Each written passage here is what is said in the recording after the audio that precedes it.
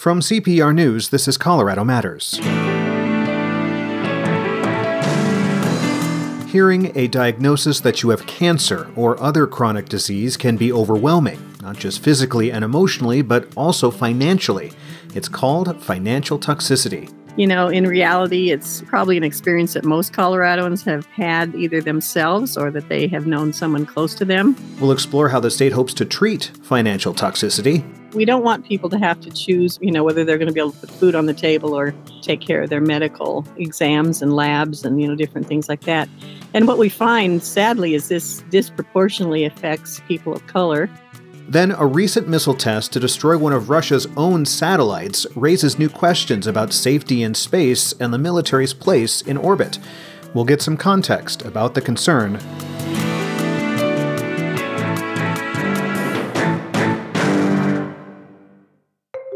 Support for Colorado Public Radio comes in all shapes and sizes. You might give monthly as an Evergreen member or contribute during fund drives. Maybe you donated your car or gave a gift of stock. For all the ways you support CPR, thank you so much. Your generosity is deeply appreciated. Thank you for bringing trustworthy news and timeless music to listeners across Colorado. Explore all the ways to give on the support page at cpr.org. This is Colorado Matters from CPR News and KRCC. I'm Nathan Heffel near Glenwood Springs. A diagnosis of a chronic disease can be overwhelming, not just emotionally and physically, but also financially. Studies show one of the top causes of stress for oncology patients is being able to pay for treatment. It's called financial toxicity. The state of Colorado is working to launch a $300,000 pilot program to address this. Lieutenant Governor Diane Primavera is leading the charge. Lieutenant Governor, welcome to Colorado Matters. Well, thank you, Nathan. It's good to be here. This type of program, one that deals with financial toxicity and chronic illness, it's very dear to you. Why is that? Well, for one thing, I also am a cancer survivor. I've been diagnosed with 4 different kinds of cancer, and it's not an experience that I would wish on anybody. And, just hearing those words that you have cancer, can really bring a person to their knees. So, when I was diagnosed, I was told I wouldn't have 5 years to live. I had a 3-year-old at the time and a 5-year-old at the time. And, I couldn't imagine leaving them to someone else to raise. So just those stressors alone, I think, can be really crippling. Is it safe to say that the thought of beating cancer and not paying for the treatments was all you could think about, I'm assuming? That's exactly right. All I could focus on was getting well. I wound up, not working at the time. And, I kept thinking to myself, am I ever going to be able to work again? Am I ever going to be able to pay my bills and, keep a roof over my head and food on the table, for me and my kids? And who would hire me now that I have a terminal illness diagnosis? So, not only was it the stress of, seeing if I was going to be able to save my life and live, but the stress of the long-term, financial impacts of the disease. So what I learned in some of my work in the cancer community is that now, because our treatments, have gotten so much better and so much more targeted, that when people hear those words, you have cancer, their first thought isn't necessarily, will I be able to beat it? Their first thought is, how am I going to be able to pay for it? And according to the American Journal of Managed Care, once someone receives a cancer diagnosis, their risk for bankruptcy increases roughly 2.6 times. And that's both for people who may be uninsured, but also includes those who feel they are fully insured, perhaps through their work, for example. So it seems financial toxicity can impact anyone, not just those without insurance. Correct. And, what we are hoping to do, with this pilot program that we're, hoping will be funded, is to kind of deal with that issue upstream, to help a person, examine their finances, take a look at their insurance plans, determine whether or not applying for, Medicaid or Medicare might be the right move, trying to figure out what formularies, their, drug formularies are on their plans. So start upstream with trying to figure out how they can ward off some of the financial crises that comes with having a chronic illness. Yeah, and before we go on, I just want to ask, you're well now? The cancer is in remission? Is that safe to say? Well, I would say, I had breast cancer first, and the problem with breast cancer is that it's not one of those cancers that, you hit your 5-year mark and you're out of the woods. With breast cancer, it can come back, anytime. So I still have to be vigilant with that cancer. With the other cancers that I've had, there's another cancer that can reoccur as well. But I think for the most part, I'm out of the woods. I feel great. I work out, I eat healthy, and I probably have more energy than 90% of my staff. Well, and I think that's such a key point that once there's a diagnosis, it may continue for the long term, thus chronic. So how would a program like this make a difference? For example, to the person who's just been diagnosed with cancer or perhaps diabetes, when this pilot program is up and running, if it is approved, what will that experience be like for that patient? So what we're hoping to do, we know that doctors do great work, and that their goal is to, save the patient's life, but they don't always have the necessary tools to, help a person who might find themselves in some sort of financial or emotional stress as a result of the diagnosis. So what we would like to do is have a pilot program where someone who can help them navigate all these financial issues is actually embedded, in the medical team. To start right from the beginning when the person gets the diagnosis, to take a look and see, how they can help them navigate all the financial issues that might come with the diagnosis. I'm thinking for someone who may be underinsured or may not have enough, finances to cover this, may just say, I'm not going to get these tests right now. I just can't afford it. And is that what you're trying to avoid in the doctor's office? Absolutely. Yeah. We don't want people to have to choose over their, whether they're going to be able to put food on the table or, take care of their medical, exams and labs and, different things like that. And what we find, sadly, is this disproportionately affects, people of color who are already, some of them, working on the margins anyway. And we also have found that, it's a big problem in rural Colorado. So those are the areas that we really hope to focus on. Well, there's a lot in the 2021 Colorado budget, the 2022 budget, actually. This program is relatively small, about $300,000 to get this pilot program off the ground. Why do you think this amount of funding will be enough to make a dent in this larger problem of financial toxicity? Well, we're hoping that, we will fund this pilot program and that it will be successful. We want to make sure we work out the bugs, with a smaller program. And then we think it is scalable to, being a larger program. So we think with hiring one person on my staff and hopefully granting out about $300,000 that, we'll be able to, really create a program that's successful and then replicate that hopefully throughout the state. It's still not a done deal. The Joint Budget Committee has to still approve it for the fiscal year 2022-23 long bill. And then we hope to start the program then in July of 2022 and start granting out money in the fall of 2022 if it's all approved. How do you decide where this program's going to be placed, like a hospital or a clinic? I mean, that is to say, will it be placed where there is going to be matching funds from a larger hospital, or perhaps maybe where the most need is seen in areas, let's say, where there is a highly underserved population? Yeah, we want it to address where it is, a highly underserved population, because that seems to be where the issue occurs the most. We would like to have this person, be embedded in the healthcare system at the point of diagnosis so that, we can start the ball rolling right away with making sure that they don't end up in financial ruin. So, if that's a clinic, if that's a hospital, we will issue an RFP, with some of those parameters, but we do want to really embed it in a healthcare system. Stepping back a bit, just the general idea of financial toxicity, do you think the system is broken? The fact that we have so many people who may not have heard this term before, but definitely understand what it feels like to be with that burden. What are your thoughts on that, especially trying to get this program across the finish line?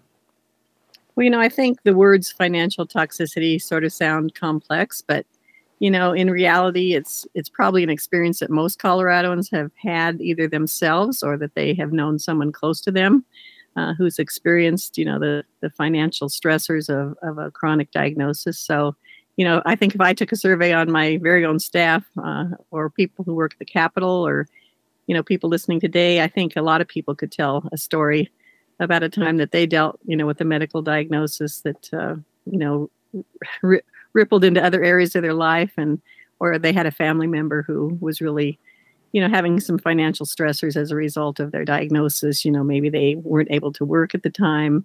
Maybe the cost of the treatments were expensive. Maybe they were worried about whether they're going to make their car payment, and be able to have transportation to and from their treatments. And, when I was at Susan G. Komen, Colorado, I think we took calls on a daily basis from people that were afraid they weren't going to be able to make their house payment, their car payment. They were going to lose everything because they couldn't work, and the cost of their treatment was an extra burden. So I think this is common, and I'm just really happy that we have an opportunity to address this, even if it's in a small way. We're hoping to scale it to a larger program. Lieutenant Governor, thanks for being here. I appreciate it. Well, thank you. I appreciate your interest in this area. It's really important for people. Lieutenant Governor Diane Primavera. Colorado is hoping to launch a pilot program next year to help people overcome what's called financial toxicity due to chronic illness.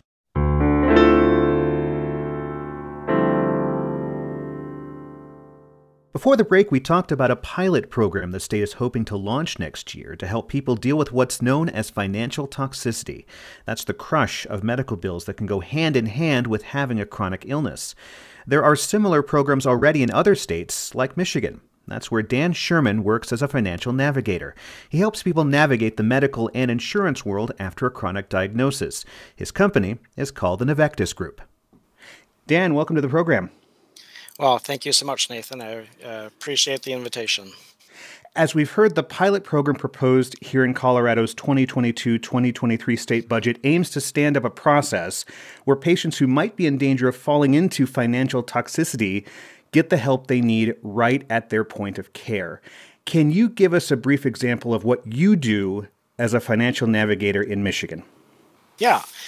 So financial navigation looks at the patient as a whole. In many health systems across the United States, financial interventions, what they're doing in those interventions is they're treating the one symptom. For example, if the patient needs to go on an expensive chemotherapy treatment, the treatment model in most hospital systems when it comes to financial toxicity is say, oh, well, I can enroll this patient into a copay assistance program that will help lessen the financial burden for the patient. That's all and well. But financial navigation takes this to another level and says, well, what if this patient needs radiation treatments? What about their PET scan? What about the hospitalization that they're going to have? What are we doing to address the financial issues for that? So financial navigation looks at attempting to do insurance optimization. It's moving the patient from being underinsured to being more fully insured, and we do those interventions proactively so that those plans are in place before the intervention is made. So it seems you pretty much have to know a lot about insurance and that financial resource for your clients, but also perhaps a bit of medical knowledge too, based on their diagnosis? Right. And that's one of the major gaps in our current healthcare system when addressing financial distress for cancer patients. There are many programs out there that will address or help deal with some of the financial issues that cancer patients deal with. But there's also, at the same time, a huge lack of knowledge of understanding health insurance and navigating the patients through these very, very complicated systems. So, for example, in the Medicare world, it's common for a Medicare beneficiary to have 40, 50 different choices available for them for what they want for their medical coverage. Choosing one plan might cause a $7,000 out-of-pocket responsibility for the patient. Choosing another could end up costing the patient $203. And so having knowledge about this and help educate the patients on what all of their options are is critical to be able to make financial navigation work well. Can you give maybe a hypothetical of how being this person, this financial navigator between doctors and insurance companies and their patients, is it a one-size-fits-all, or does it change based on the diagnosis that the patient has received?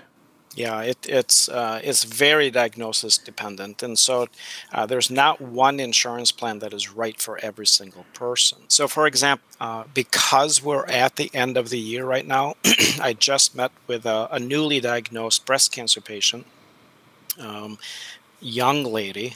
She's actually in her 20s, so she needs surgery followed by radiation treatments.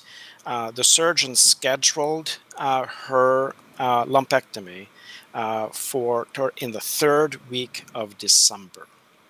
This lady has a $5,000 deductible with her insurance plan. Well, we know that after your lumpectomy, she's also going to be needing radiation treatments. She needs 3 or 4 weeks to heal after the lumpectomy, and then radiation is initiated. So here, the financial navigation plan was to have a conversation with the surgeon and saying, is it absolutely necessary to do that surgery the third week of December? Could we do it the first week of January? So now she's only going to hit her deductible once rather than twice. So her out-of-pocket responsibility moved from $10,000 down to $5,000. Once again, I think it's critical that the financial navigator is combining the clinical knowledge of the patient's treatment plan and diagnosis into the financial navigation plan and meshing it with the patient's insurance. Now, again, I want to be clear, what you do may or may not be what ends up happening in Colorado with this financial toxicity program that the lieutenant governor spoke about. They're hoping to stand up later on next year. But it seems that this doctor, insurance agent, patient needs someone in the middle to help raise success rates all around in terms of making people better, right? Yeah, absolutely. And the benefits are there's multiple benefits for the provider as well. And I don't want to just focus in on the financial. There obviously is a financial benefit for the provider. If we can move the burden of the cost away from the patient to other coverage instruments, it helps that hospital obviously collect those funds and not burden the patient with it.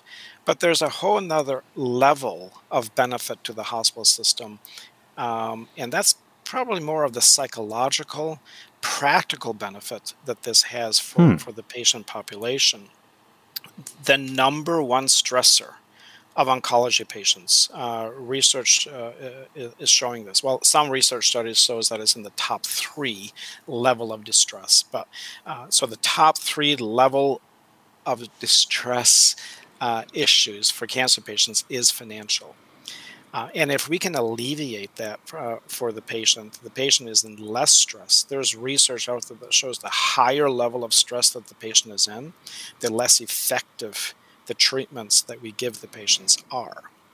And so there's actually studies out there that are showing that if we can decrease stress for patients, outcomes improve. So that's one level that it benefits the hospital system. The other level is going to be just directly access to care, right? I mean, it's going to be easier for the patient to access their care.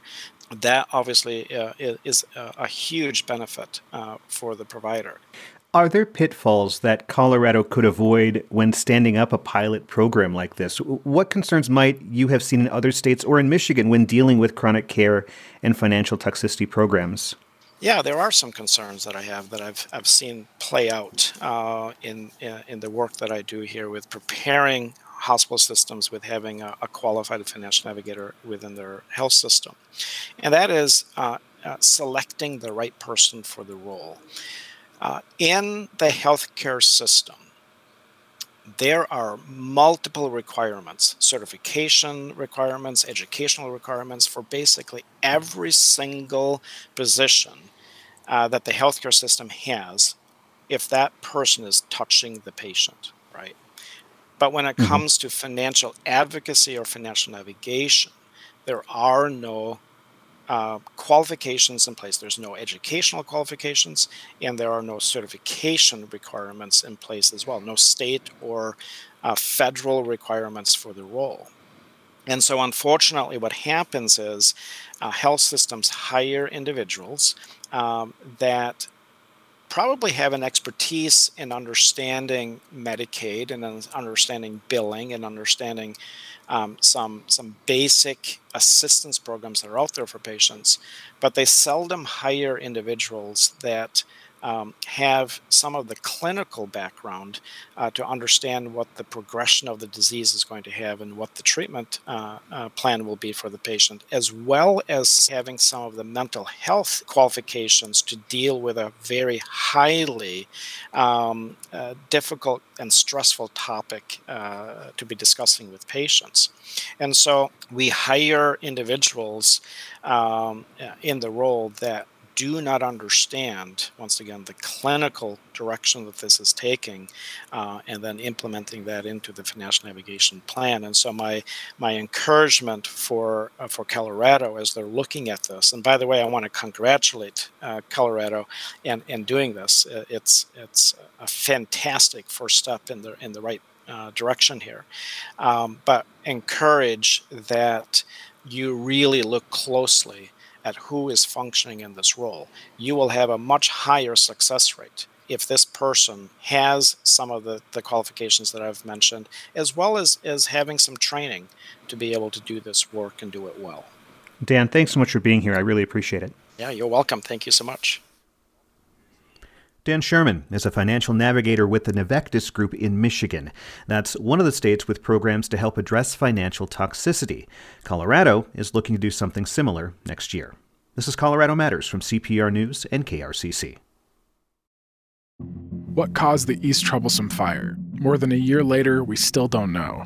When it comes to finding out the cause of major human-caused wildfires, Colorado does worse than any other Western state. You kind of pull up, look at it. If it's not super obvious, then, I looked at it. But there's fires where investigators I know, nobody ever showed up. I'm Ben Marcus. Read this CPR News investigative report about the cost of unsolved megafires at cpr.org. This is Colorado Matters from CPR News and KRCC. I'm Nathan Heffel near Glenwood Springs. The crew of the International Space Station received an urgent message last week from NASA's Mission Control. We were recently informed of a satellite breakup and need to have you guys start reviewing the safe haven procedure. Russia had deployed a missile, blowing up one of its own satellites, sending thousands of pieces of debris hurtling around the Earth. While none of it hit the ISS, experts believe the incident could be a sign of a much bigger threat, Russia's growing military capabilities in space. Ian Boyd is a professor of aerospace engineering sciences and director of the Center for National Security Initiatives at CU Boulder. Ian, welcome to the program. Yeah, thank you for having me on. Russia claims that destroying their own satellite posed no threat to the ISS and that NASA was overreacting. But what evidence do you see that there might have been deeper Russian motives at play here?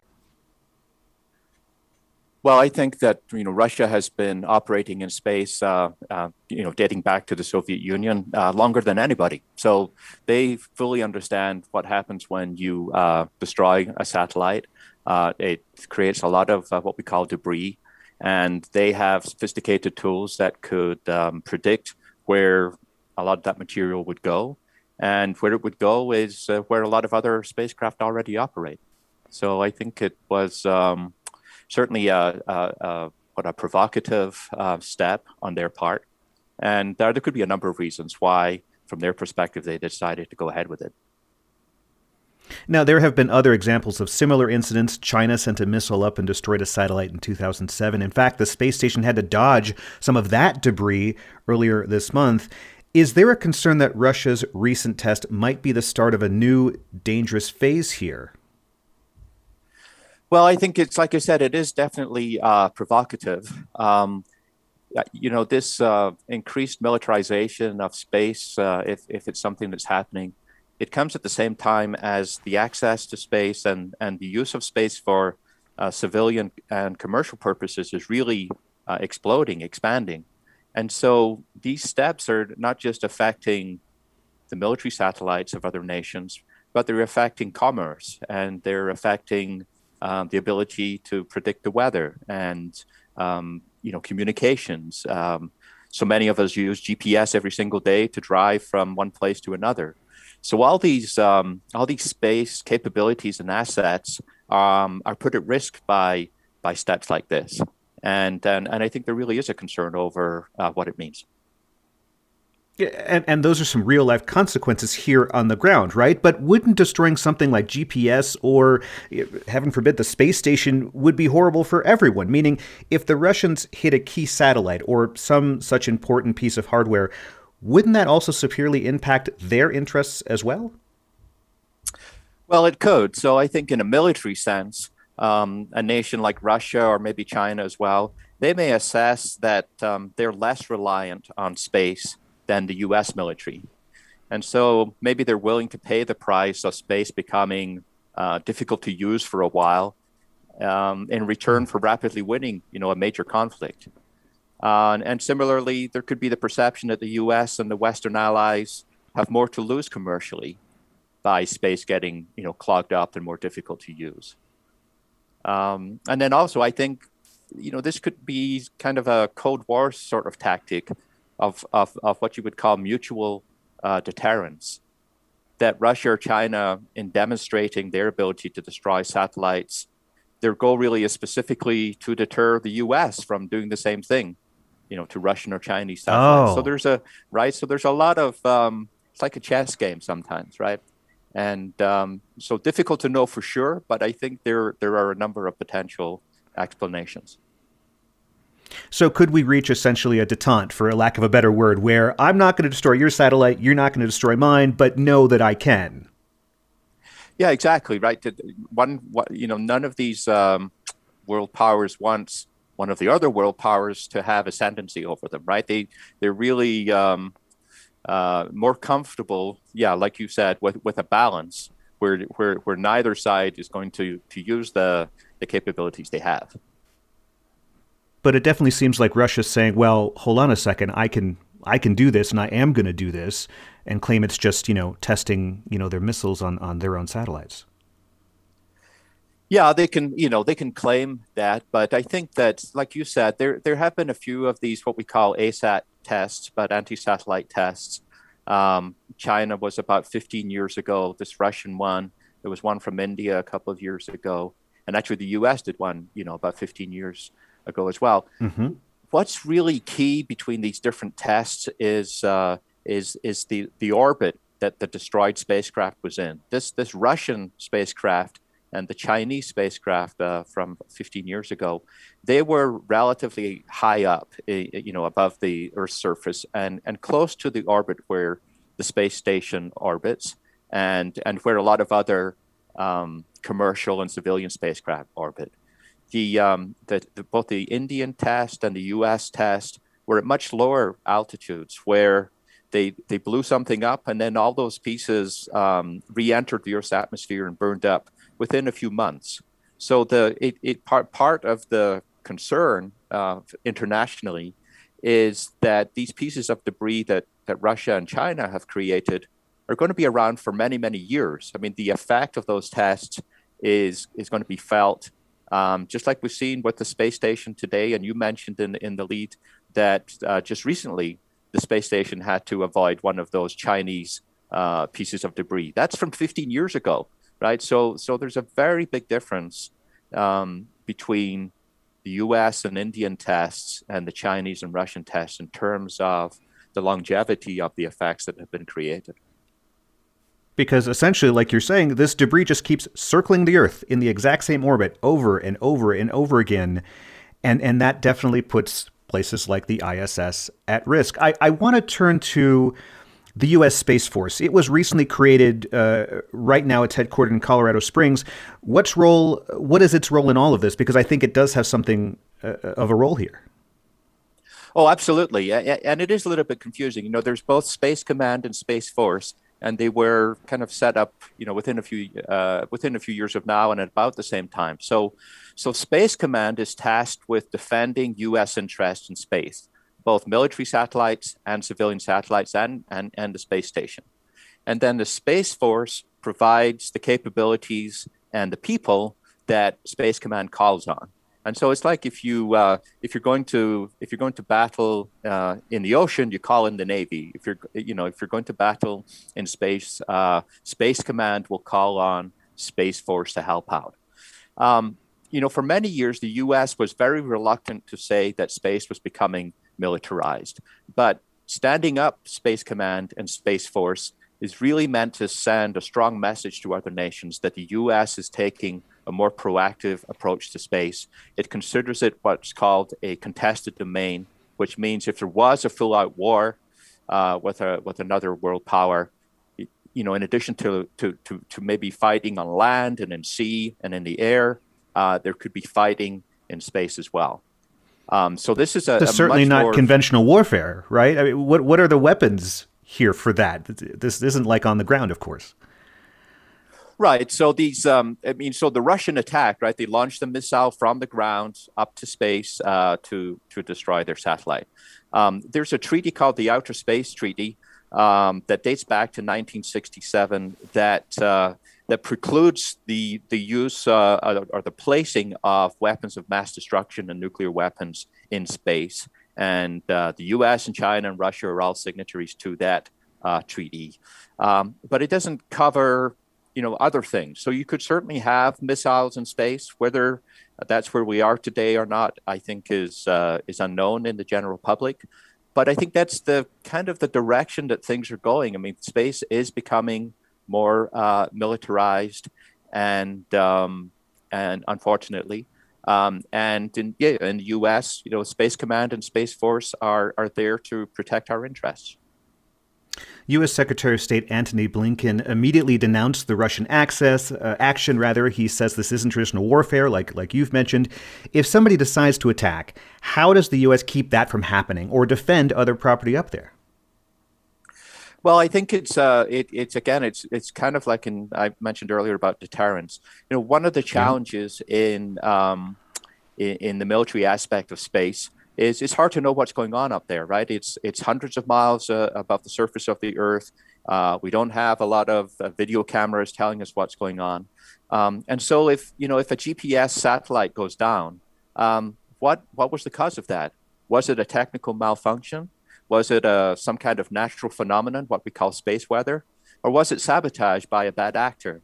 And knowing the answer to that question, right, could lead to a very tense international situation, including the possibility of war. So we have to know what happened to something like that. And so there's an activity called Space Domain Awareness, which is all about tracking all of the things in space. And so part of what Space Command and Space Force are putting a very strong emphasis on is increased capability in space domain awareness, so that nobody can go and mess with one of the U.S. satellites without us being able to point confidently a finger at them and say, we know that you did this. And then whatever the consequences are, the consequences are. But again, the idea is that we're able to say, if anything bad goes on in space, who did it, with the idea of deterring them from doing it in the first place. Ian, thanks so much for being here. Fascinating stuff. Thank you. Ian Boyd is a professor of aerospace engineering sciences and director of the Center for National Security Initiatives at CU Boulder.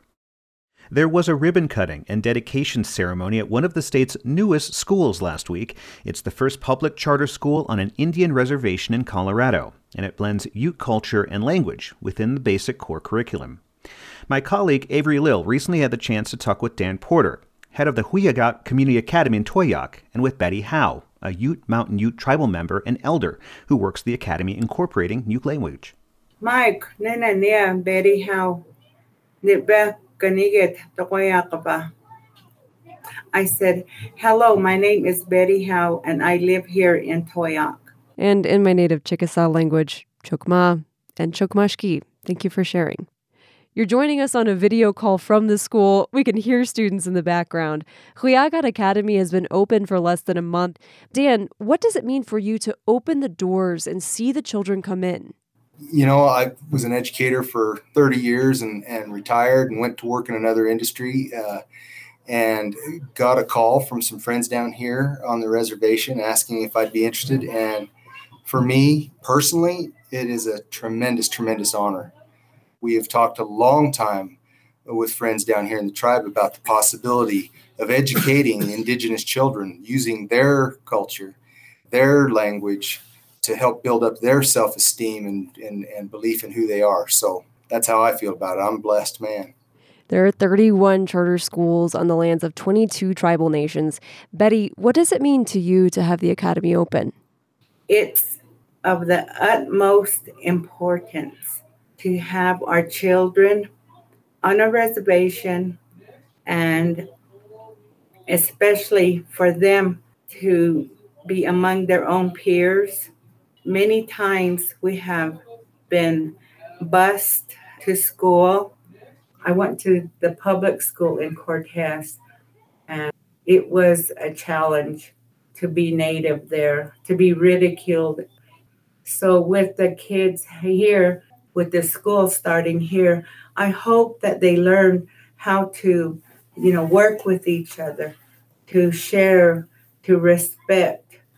I hope that this is a seed that will grow and that the other kids who come here will see that, this is a real school. It's not a playground or a babysitting service. It's a place for them to learn not just their 1, 2, 3s or ABCs, but also their language and their culture. Right now, there are 27 students at the school. It's just kindergarten and first grade right now. Huyagat has woven Ute Mountain Ute culture into the curriculum as well. Betty, what does that look like on a day-to-day basis? What's in my heart is teaching the young children our language.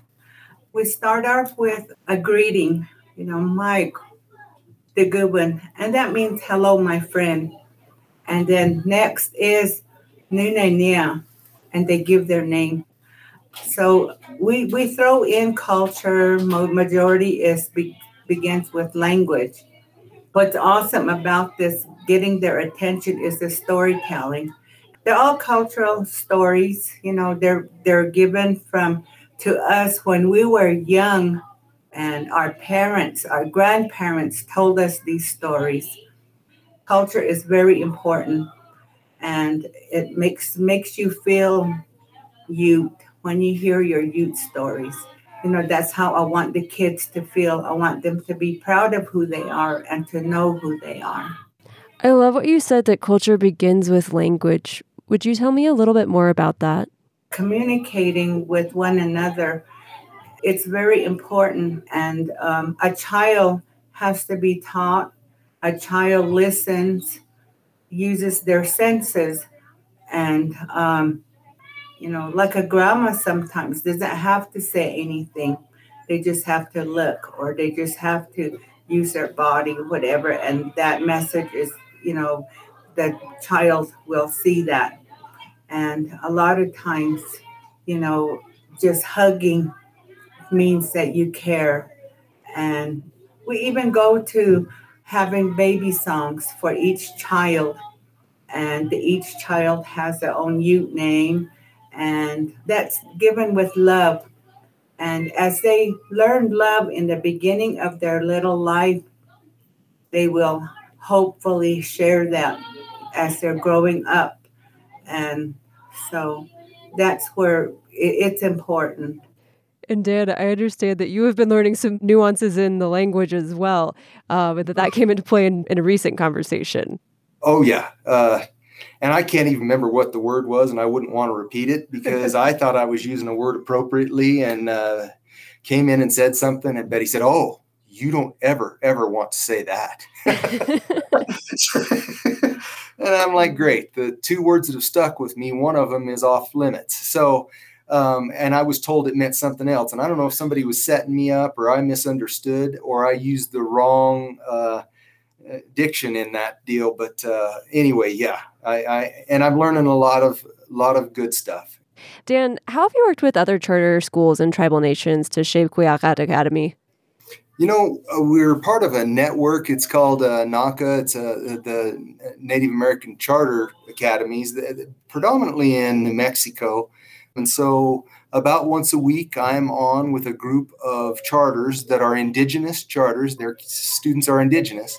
We work with them. They have quite a long experience with educating indigenous children. And we work on things that's called, such like data. One of the books that we're reading is called Street Data. And it's how do we show that our kids are getting the things they're going to need in life when it doesn't match up to this, everybody has to be at a certain level on a standardized test at the same time.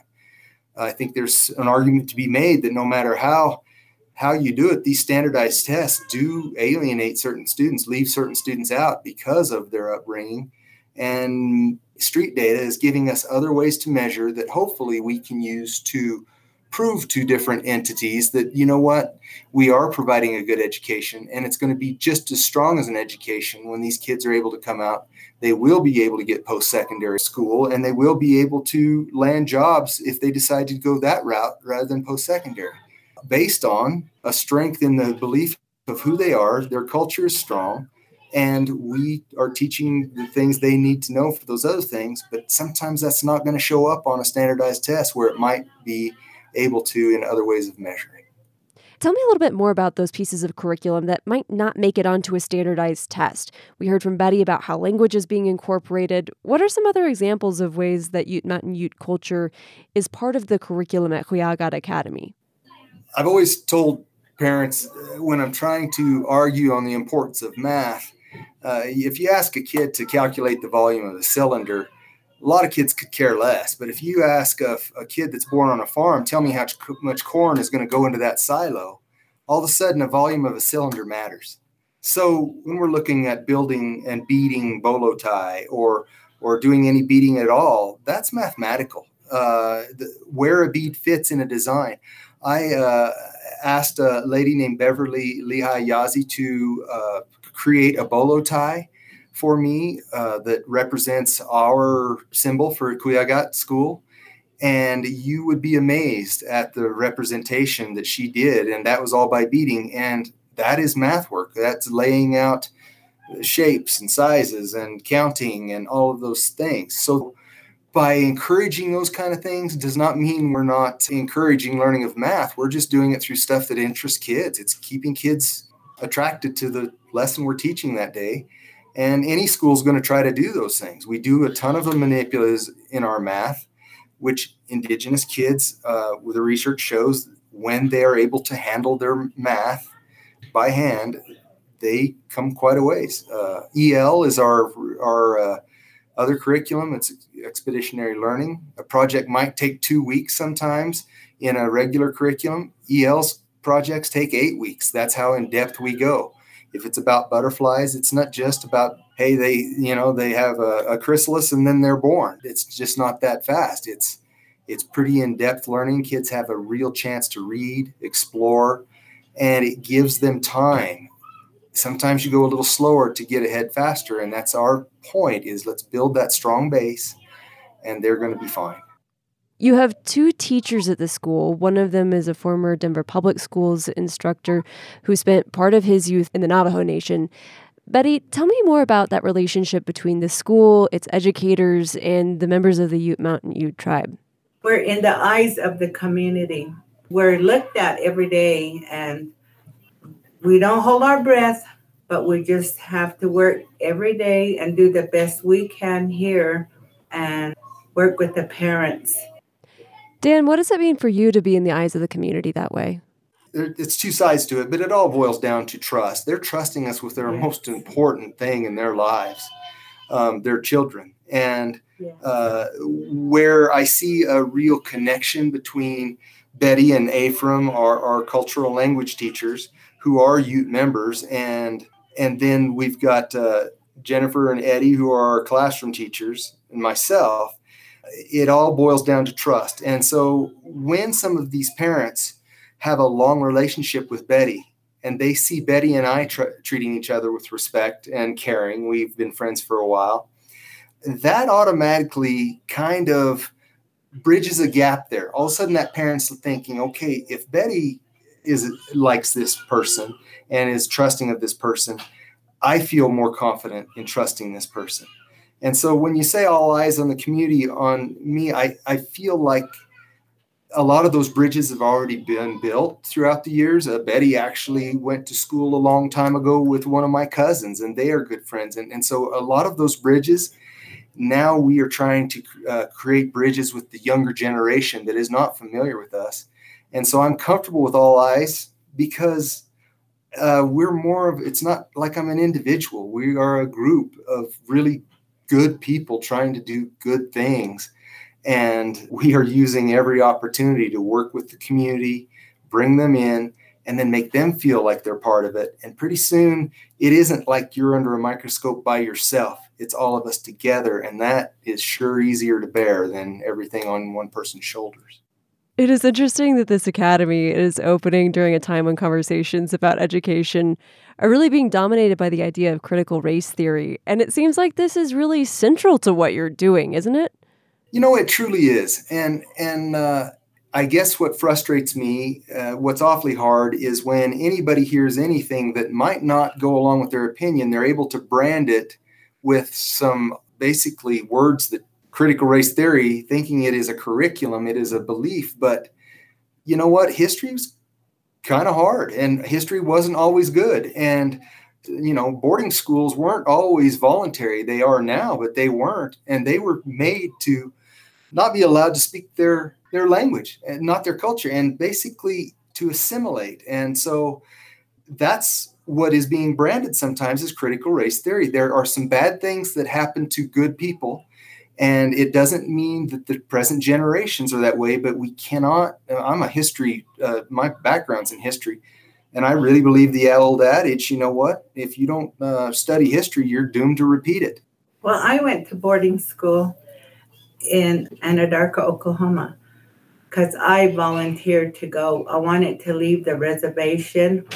It was another lifestyle, but it was awesome. But listening to my dad, who got taken from the Southern Ute Reservation, put on a vehicle, and it was a military type of school.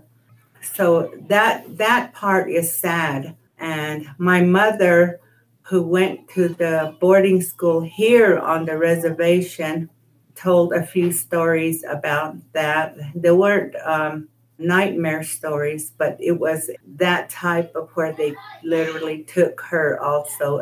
But she ended up running away. So she has a 4th grade level education. I just want to thank you both so much for joining me and for sharing about the school. We sure appreciate the opportunity to talk to you and let people know who we are and what we're about. Thank you, and thank you, Betty. Yeah. Betty Howe is a Ute Mountain Ute tribal member and elder. She works at Huiyagat Community Academy, incorporating Ute language into students' formal education.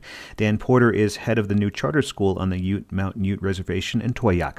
They spoke with Avery Lill in September. The school was dedicated last week.